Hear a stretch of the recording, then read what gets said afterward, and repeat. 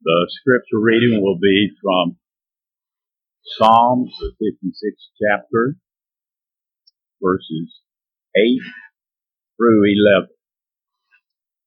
I will be reading out of the New King James Version of the Bible. If you'd like to follow along, Psalms 56, verses 8 through 11. You number my wanderings. Put my tears into your bottle. Are they not in your book? When I cry out to you, then my enemies will turn back. This I know because God is for me. In God, I will praise His word. In the Lord, I will praise His word. In God, I have put my trust. I will not be afraid. What can man do to me? It was a day that changed David's life forever. A day that everything seemed to be coming unraveled. I would suspect that fear and confusion were the things that occupied his mind that day and for quite some time after. I'm talking about the day that King Saul tried to pin David to a wall with a spear. Up until that time, things had been going well in David's life. Samuel had tapped him to be the successor to Saul at some point as king over God's people. David had enjoyed his great victory over Goliath. And as a result of that, Saul had given David some responsibility in his army. And the Bible says in 1 Samuel 18 verse 5 that he was successful wherever Saul sent him. He had support from the populace. The people adored him. As a matter of fact, there was a chant that the people had begun to use in praising David for his accomplishments. And it said, Saul has struck down his thousands, but David his 10,000s. The people loved him. But what David didn't realize was that as his popularity was growing in the eyes of the people, jealousy was also growing in the heart of King Saul. Saul was not happy at all that David was getting the accolades he was getting. And Saul decided on that day that David must die. And he tried to kill him himself, but David was able to escape his spear. But Saul was very clear that David was not to live, and that was the decree. And from that day, David became a fugitive. From being in a position where everything was going as well as it was, David is now running for his life. And he would take asylum wherever he could find it. As a matter of fact, things got so bad that David ended up in Philistia, the land of the Philistines, and specifically in the city of Gath. Gath was the hometown of Goliath, the man that David had slain. And David quietly sought asylum in the city of Gath. But he was recognized by some of the king's servants. And so David knew that he couldn't stay there. Something had to give. And so he pretended to be insane. He started acting like he'd completely lost his mind. And he used that as his means of escape from what he thought would be death at the hands of the Philistines. That's David's life. That's where he was at that particular point.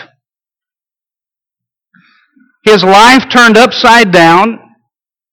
His life filled with uncertainty. If there was ever uncertainty in anyone's life, it was in David's then.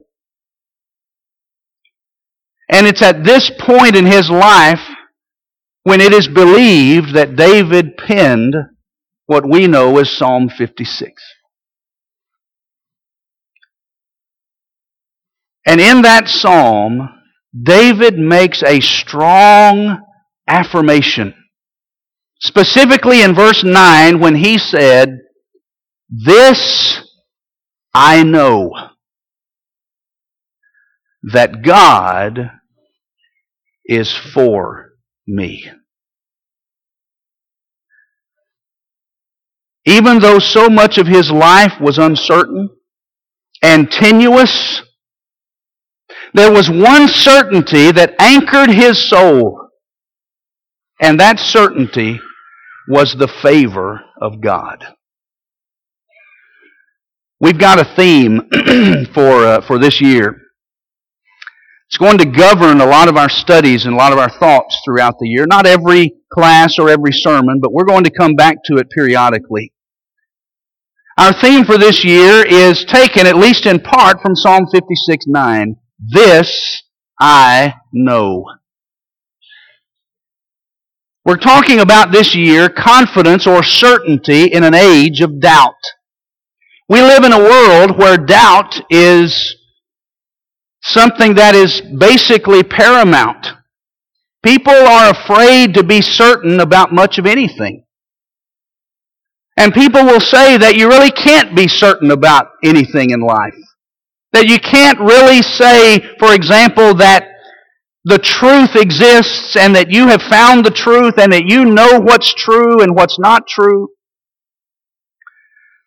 And so basically everything in life is kind of put into a gray area where you can't really be certain about anything.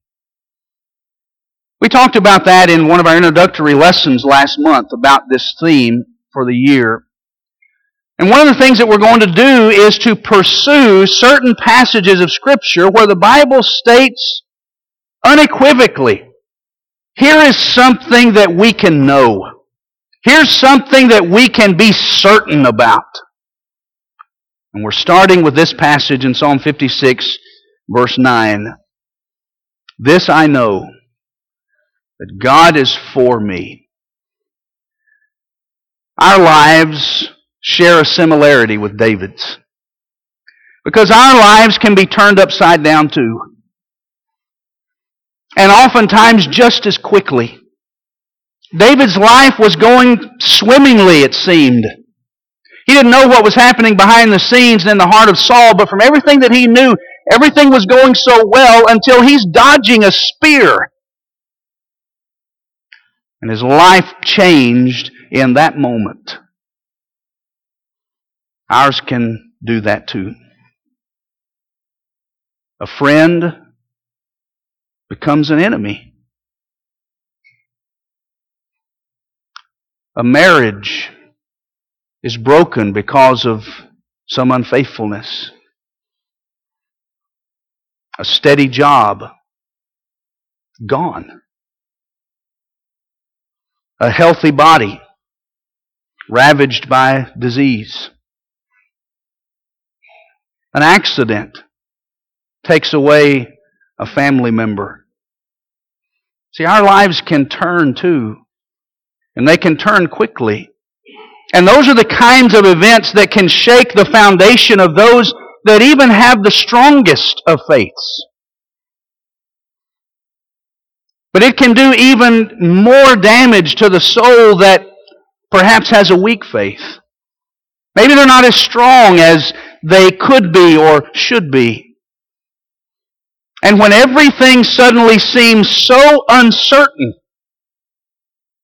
we need some assurance. We need some kind of certainty. We need to be able to have confidence in something. David's confidence was in the presence and favor of God. David said, writing this psalm as he's fleeing Saul, he's been to Gath, gone through all of that, and he pens this psalm. And so with all of that uncertainty in his life, he said, but you know what? I know this. I may not know where I'm going to be staying tonight. I may not know who's going to be standing around the next corner. I may not know what's going to happen to me tomorrow, but you know what? I know something. And here's what I know. God is for me. He's not against me. He's not fighting me. God is on my side. God is for me. But how do we know that? David knew it. How do we know it? How do we know that today? Well, I would say that a good place to start is in the 8th chapter of Romans. If you want to turn there, we're going to spend some time there, just a couple of minutes. Romans chapter 8. Where we find Paul writing in verse 31. Romans 8, verse 31, what then shall we say to these things? If God is for us, who can be against us? He who did not spare His own Son, but gave Him up for us all, how will He not also with Him graciously give us all things? You start in verse 31, and Paul begins that verse by saying, what then shall we say to these things? Well, obviously, Paul is drawing a conclusion there. What shall we say to these things? What things? Well, you have to go back and acquaint yourself with the earlier verses in the chapter to know what Paul's referencing. When he says, what do we say to these things? What's our response to these things? What things? I would take you back to verse 1. Where Paul writes, there is therefore now no condemnation to those who are in Christ Jesus. I would take you to verse 2, where Paul says, the law that states you sin, you die, the law of sin and death, does not apply to us who are in Christ. I would take you to verse 15, where Paul affirms that we are the adopted children of God. I would take you to verse 17, that tells us that we are not only heirs of God, but we are joint heirs with Christ. I would take you to verses 28 through 30, where Paul affirms that God is at work in our lives, molding us into the image of His Son, that we might be glorified in Him. And I would take you to verse 32, where there is no greater assurance that God is for us than in His giving Jesus to us. And it's in that context of all of those blessings that are ours in Christ, freedom from condemnation, being set free from sin and its guilt, being adopted into the family of God, being an heir of God, a joint heir, fellow heir with Christ, God at work in our lives to mold us into the image of His, all of that. Paul says, what then shall we say to those things? What do we say to all of that? You go back and look at all of these things that God has blessed our lives with in Christ. What do we say to that? Paul says, here's what we say. If God's for us, and the import of that is, yes, He is. Matter of fact, you could very easily and very accurately translate that, since God is for us. Since God is for us, as evidenced by all of these things that I just wrote to you about, no condemnation, set free from the law of sin and death, joint heirs with Christ, all of that, since God is for us and all of these things tell us He is, who can be against us? If God was willing to give us the best gift of all. That's verse 32. He who did not spare His own Son, but delivered Him up for all of us. If God would do that, and He did, then why would God withhold from us lesser blessings? Good blessings, wonderful things, but certainly blessings of a lesser magnitude than the giving of His Son. I mean, can you get a better gift than that? If God was willing to give us the best that He possibly could, why would He all of a sudden turn against His own people? The ones who have put their confidence and faith and trust in the Son that He gave for us. That's how we know that God is for us. Ultimately, because He gave Jesus to us and for us.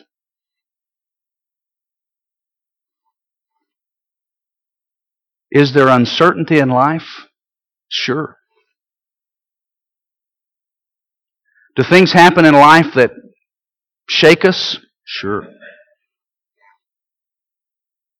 But even when all of that uncertainty is trying to pull us in all kinds of different directions, and we want some kind of assurance, something that we can put confidence in, that's it. The favor of God. God favors us. And if God is for us, there is nothing that is against us. Not anything that matters ultimately. But here's where it gets difficult.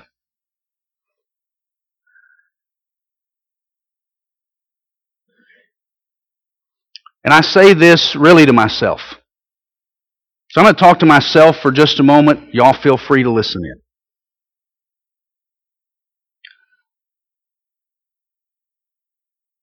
Some of us have created in ourselves almost something that could be described as an addiction. An addiction to pleasant circumstances. What I mean by that is, some of us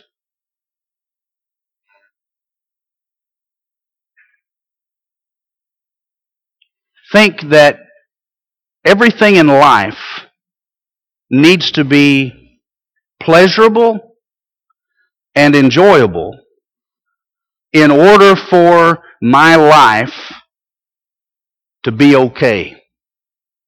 And if it's not, if something happens in life that upsets that pleasure, then some of us will melt into a puddle of doubt, anger, and bitterness. And it's because perhaps we have become so connected to the need for what we perceive to be a need for external circumstances to be always pleasant and joyous and happy, that when that gets taken away, our lives crumble. Because we've set our confidence in pleasurable circumstances instead of setting our confidence in the favor of God. You see, David's life, when he penned Psalm 56, was a mess. From external perspective, he had lost his position. Instead of being in a position to be given the rule of the kingdom, the current king was trying to kill him. And he's trying to find asylum in, of all places, enemy territory. That's the only place he could go. But David's ultimate joy and satisfaction and contentment was not rooted in external circumstances. It was rooted in his relationship with God that could be maintained regardless of the external circumstances. And that's why he said, you know what? Everything else may be falling apart around me, but I know this. God is for me. And here's the point. That was enough for David. That was enough. Many of us need to learn that lesson. That as long as I have God's favor, that's enough. Do we want pleasant circumstances? Sure. But if God's favor is enough, then whenever the unpleasantness comes, it doesn't completely ruin our existence because we've got something to hold on to. Because we've got the favor of God, and that means more to us than anything else. Look back in Romans chapter 8 at the concluding verses, beginning in 35. Who shall separate us from the love of Christ? Shall tribulation, distress, persecution, famine, nakedness, danger, sword? Think about all that. Paul says, can any of those things separate us from God's favor? Now his answer to that is, verse 37, no. Even in all of these things, we are more than conquerors through Him who loved us. Now, will some folks allow those things to separate them from God? Sometimes. Sometimes those difficulties in life shake us so bad that we allow them to come in between us and God. And so when Paul says, will these things separate us from the love of God? Some people, if they're honest with themselves, would have to say, yeah.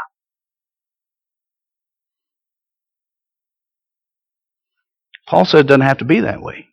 And it shouldn't be that way. In all of these things, we're more than conquerors through Him who loved us. Verse 38, I'm persuaded that neither death, nor life, nor angels, nor rulers, nor things present, nor things to come, nor powers, nor height, nor depth, nor anything else in creation will be able to separate us from the love of God in Christ Jesus our Lord.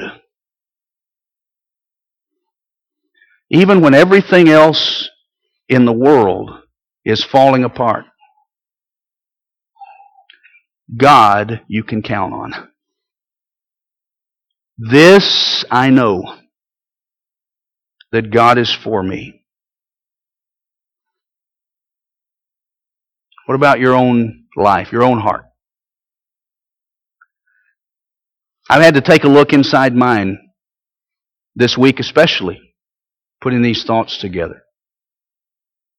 I'll admit, I didn't really always like what I saw there. But if your life lacks certainty, if it lacks assurance, if the slightest unexpected bump in the road completely rocks your world, perhaps, you need to reacquaint yourself with the favor of God. And maybe there's an addiction to the world's fleeting pleasures that you need to break.